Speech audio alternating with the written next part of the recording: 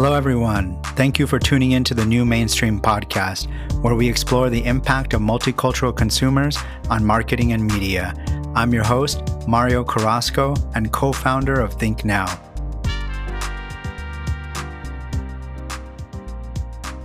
Excited to introduce our guest today, Stephanie LaFlora, co-founder and CEO of Crown Hunt. Welcome, Stephanie. Hi, thank you for having me. Yeah, excited for this conversation. But before we dive in and learn more about your company, would love to learn more about your journey. I saw you have a BFA in screenwriting. Now you're a founder. So, tell us. Would love to learn what drove you to screenwriting, and then how that transferred into a career as a founder. Yeah, I never get to talk about this, so that's exciting.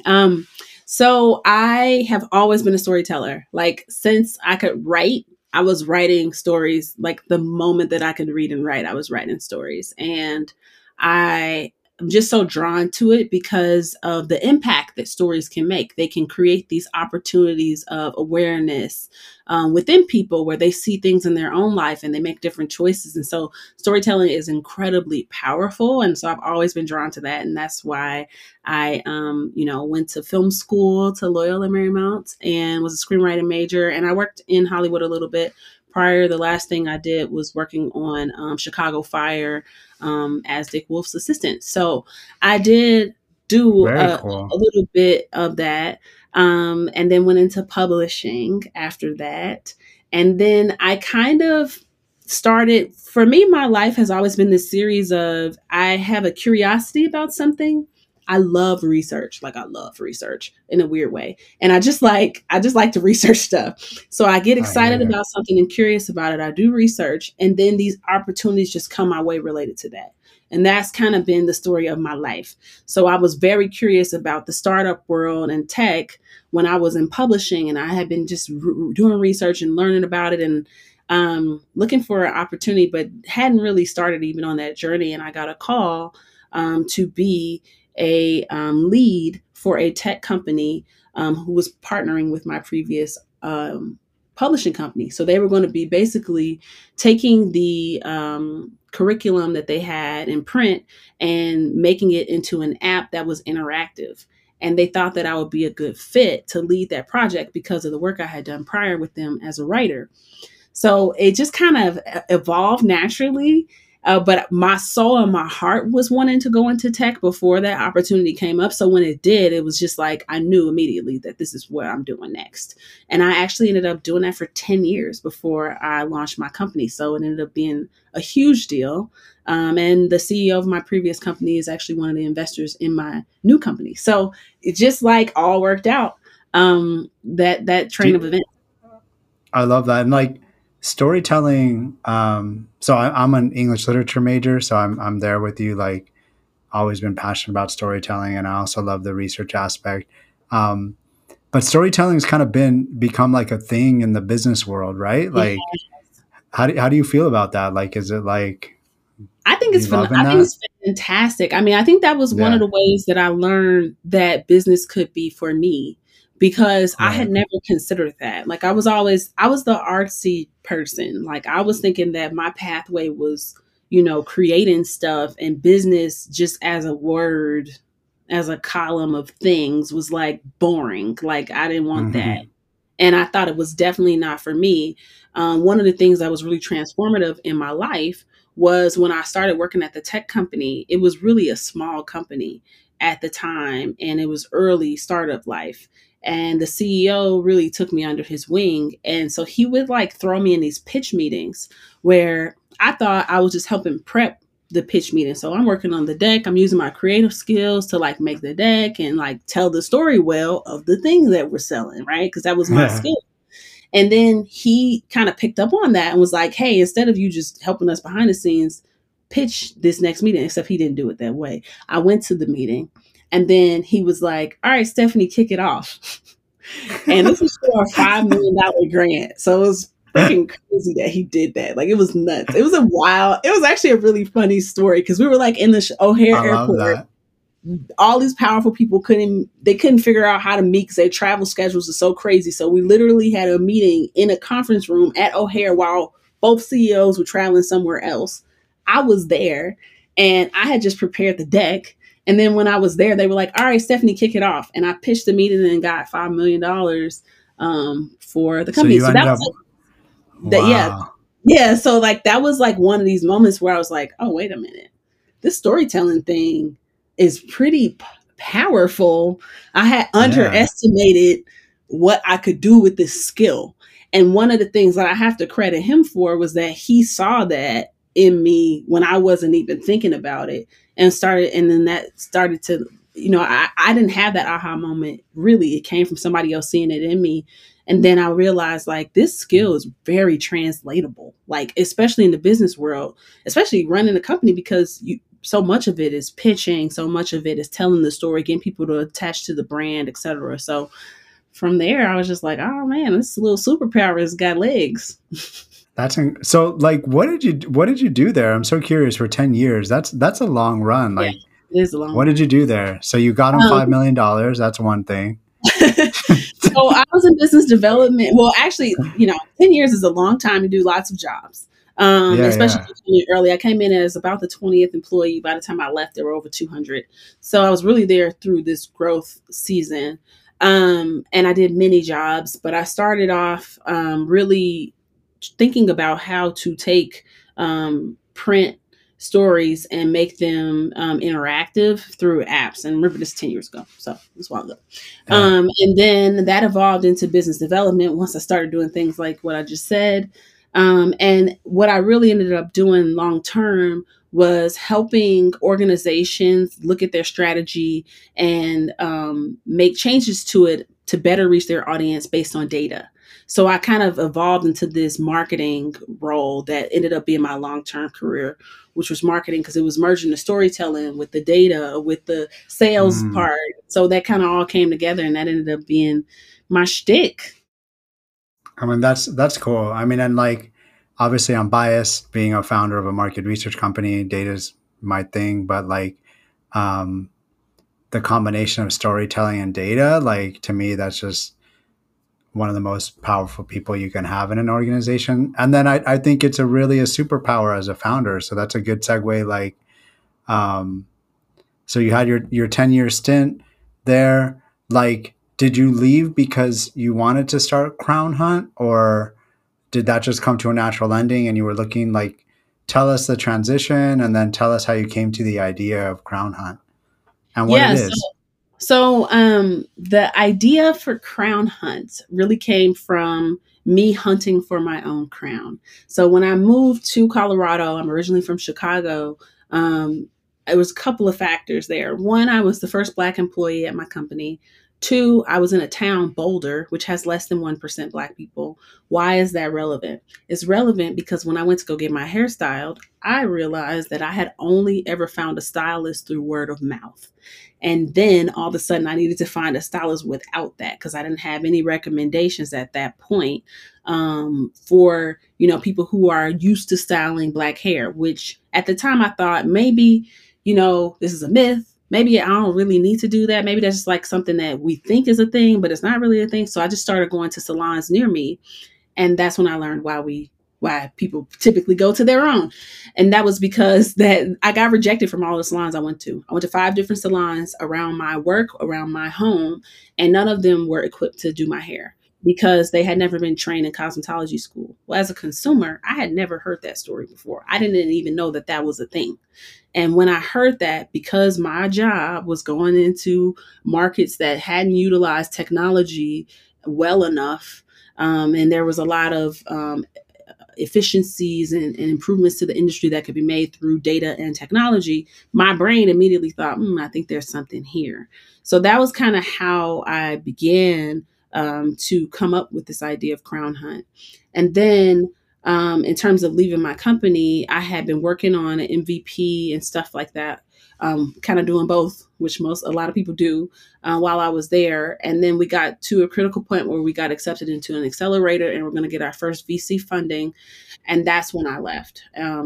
That even that was very eventful, because my company, they knew that I was leaving, so it was all good there, wonderful relationship with them.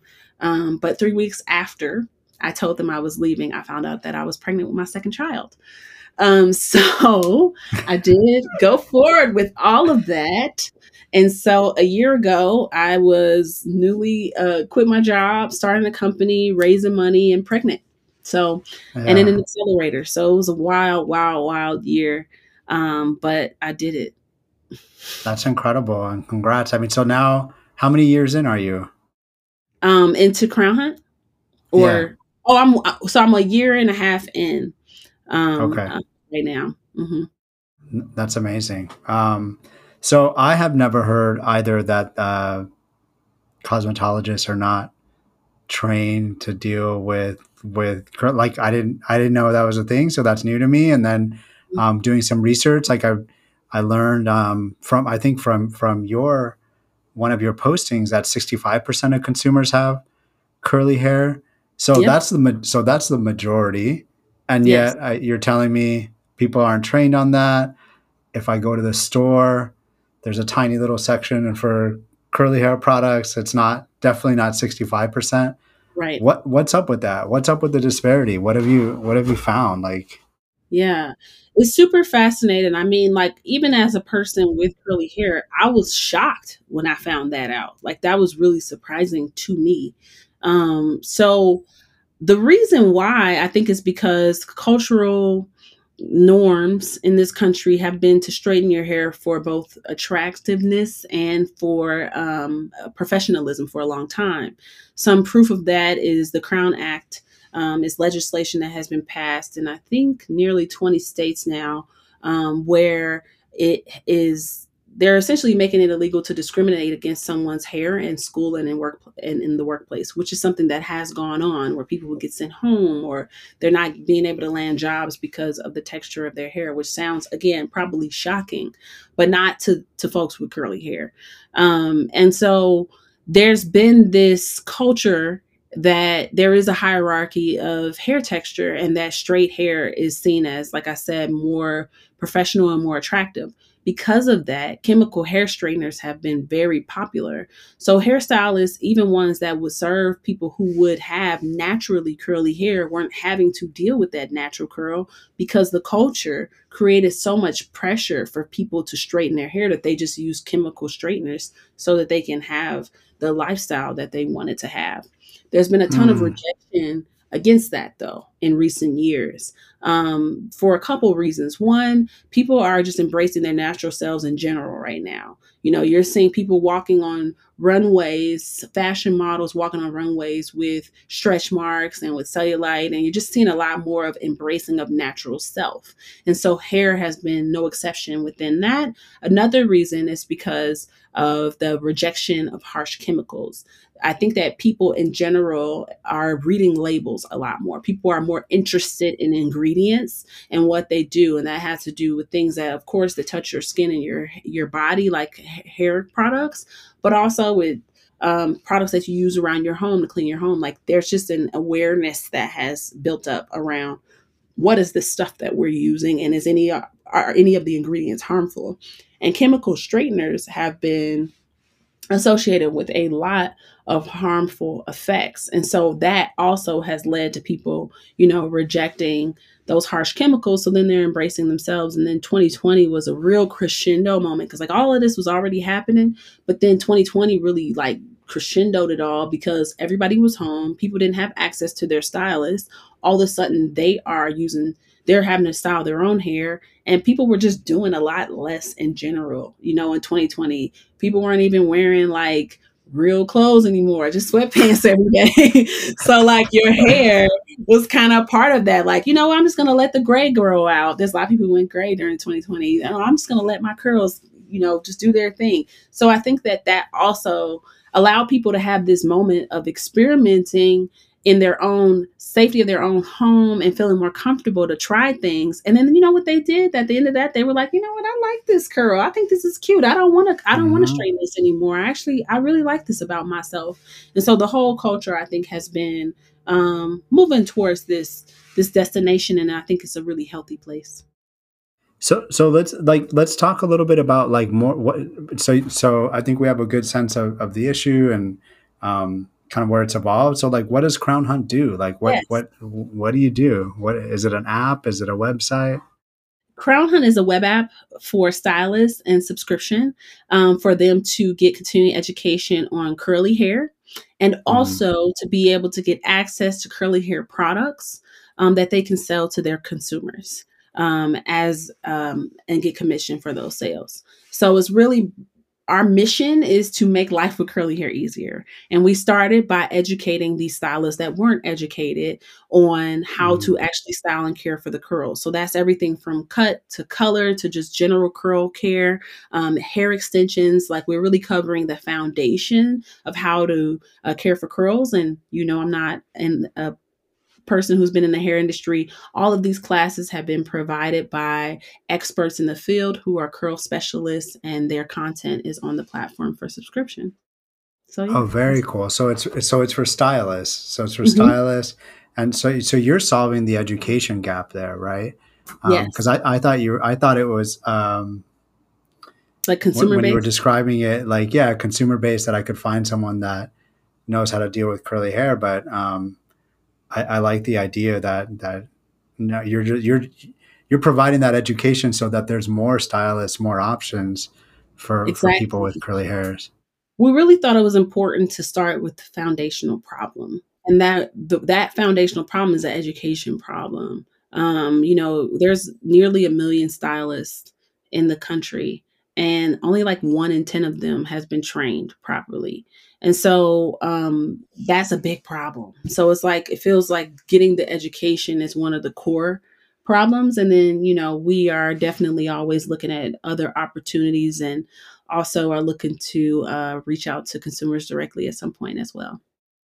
So how are you finding stylists? Like how do you get the message out there? If I'm a stylist and Yeah. I I'm mean, I'm I'm looking for curly hair education, or maybe I'm not, but you're like, oh, that's interesting. I should do that. Like, how are you marketing that? yeah, I mean, we're doing online advertising, on social media. Our social media is popping. Come follow us at Crown Hunt on Instagram. And, I'm always out there talking to folks, doing interviews, telling more people about it. We were just on Revolt TV last week.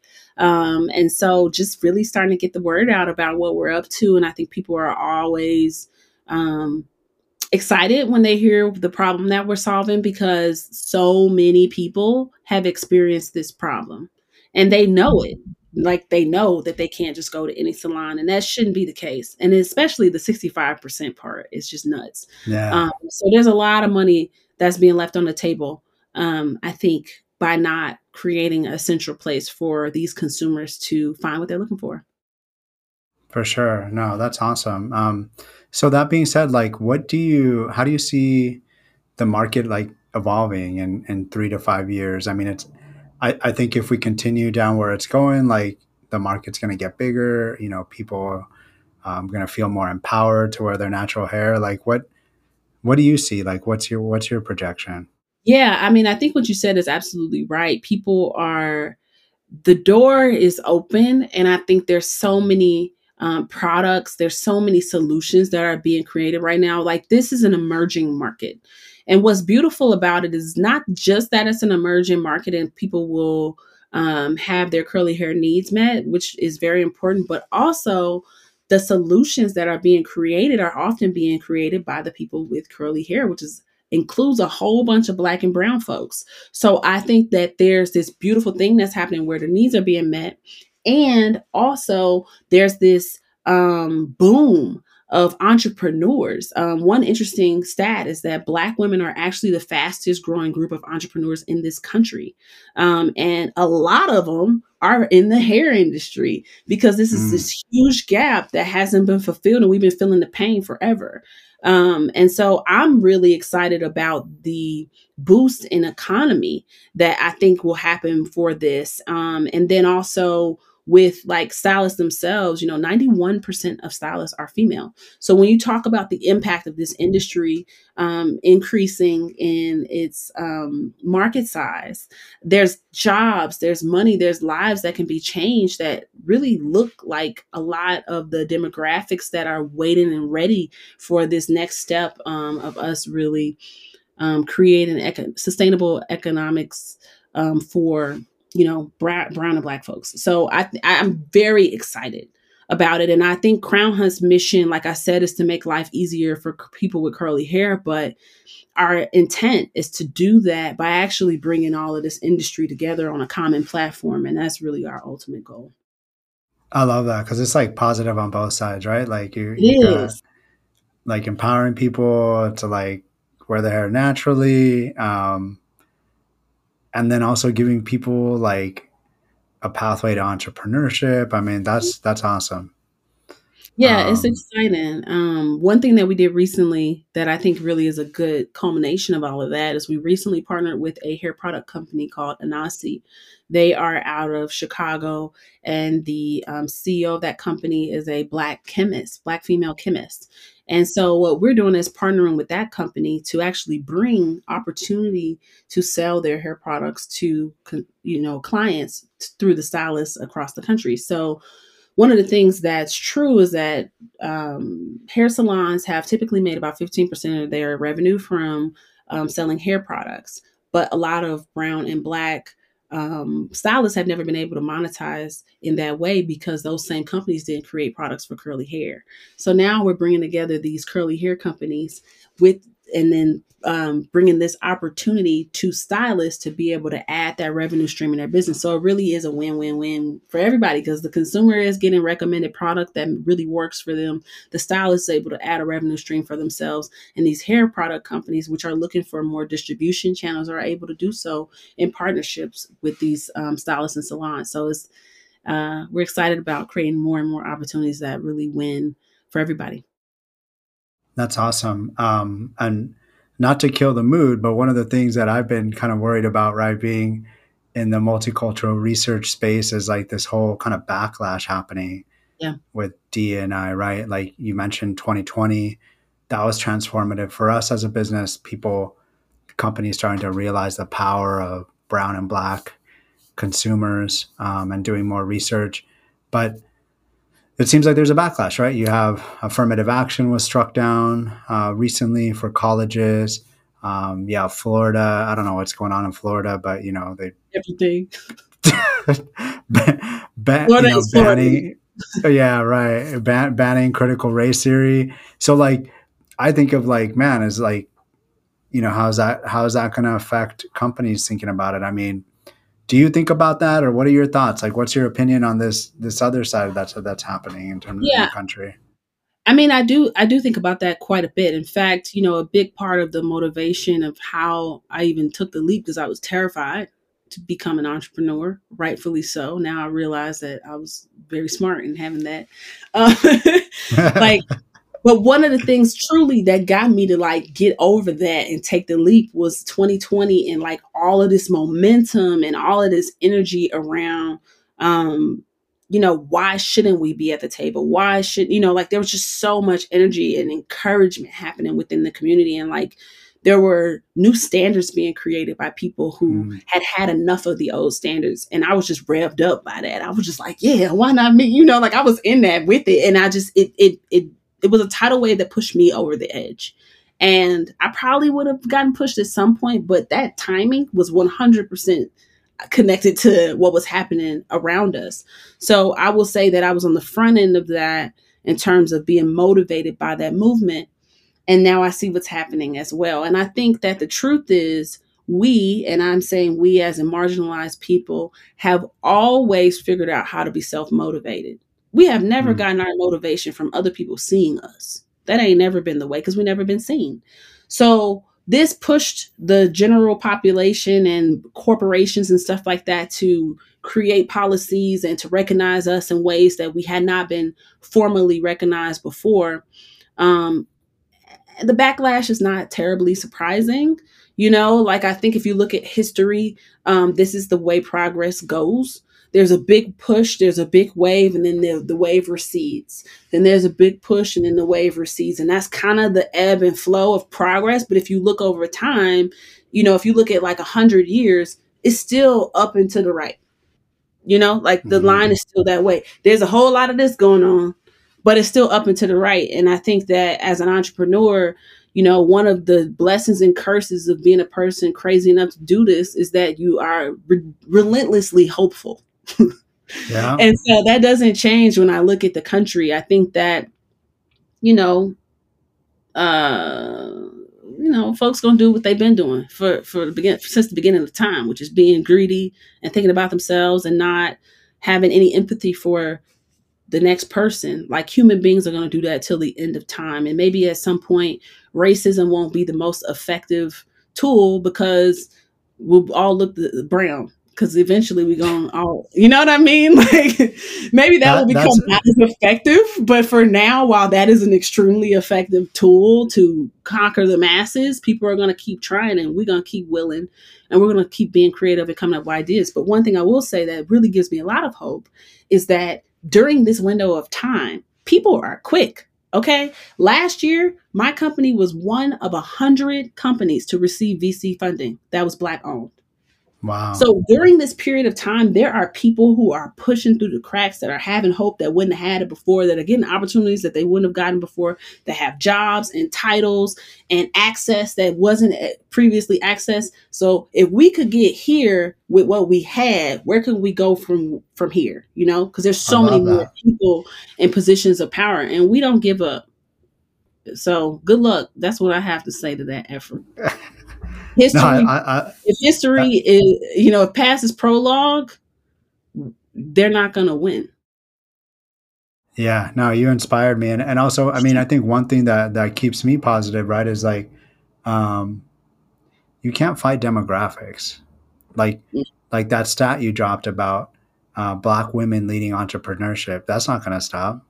And, um, No, you know, like what 100% of the growth in this country from a people standpoint is coming from diverse people. Like that's where the growth is coming from. Asian immigration, Latinos, black. um so like, yeah, all this stuff can be happening and this rhetoric and laws, but um the train has already left the station in terms of change. and they know that, and that's why the attempts are becoming so obvious and aggressive, because it's a Hail Mary attempt. That's Mm, what it is. And I'm not saying it won't have an effect. That's not what I'm saying. I definitely think that there's a lot of power on that side to make changes that are detrimental. Um, but those changes won't deter people. That's mhm. where I think that they're miscalculating. Those changes only empower people. That's why you see Gen Z is some of the most politically active generation in, like, I don't know how long, but very long. They are Yeah, more active than we were, and I'm a millennial. Like, so it's not deterring people. It's only revving people yeah. up. And I do believe in the end that good wins. That's just a personal belief, and it may be over the history of humans. It may not be immediate, but I do believe that. I'm with you. So back to the positive then. So what are you looking forward to in the next 2 to 3 years? So you're pretty new, I mean, pretty new, although probably doesn't feel new to you. I get it. You're almost 2 years in. What are you looking forward to in the next 2 or 3 years for Crown Hunt? Yeah, I mean, I think really taking more of a platform approach. I think what we've been doing is trying to figure out the right place, the right entry point. There's so many things within the curly hair market that are ripe for new technology and solutions and disruption, that it's honestly kind of hard to pick a spot.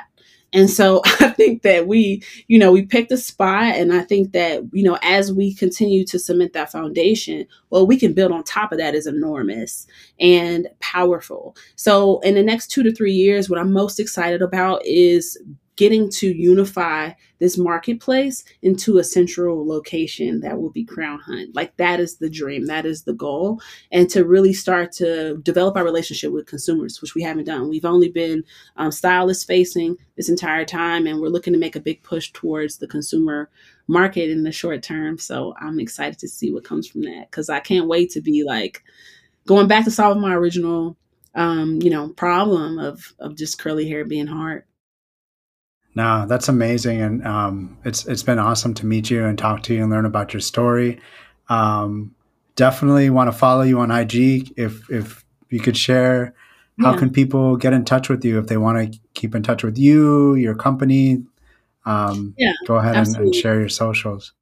If you're a stylist and interested in learning about curly hair, whether you're just getting started or you want to, top off your skills, at Crown Hunt on Instagram is the best way to find us. Our website is also crownhunt.io. Also, if you're a consumer, I think you should go on there because there's a lot of funny, good hair stuff, inspiration, dope hairstyles. And also, we probably got some stuff coming for you soon. And then if you are an entrepreneur or you're an aspiring entrepreneur and you're looking to take the leap or you're in it deep right now, listen, I share what happens for me in the trenches on my own Instagram. I keep it all the way real. I got kids, I got investors, I got all the jams. So I know what it's like to be in the thick of it. You can follow me at Stephanie LaFlora on Instagram. I'm also on Threads. And that's where you'll get some inspiration and hope to keep going. Awesome, Stephanie. Thank you so much for joining us, and thank you everybody for listening. Thank you so much for having me. Thanks to everyone listening in. To get more multicultural insights, check us out at thinknow.com and follow us on social media. You can also subscribe to this podcast on your favorite platform. Final thank you to our producer, Lucas Martinez, who created our intro music and makes our podcast sound great. To email him, reach out to martinez.lucas.a@gmail.com.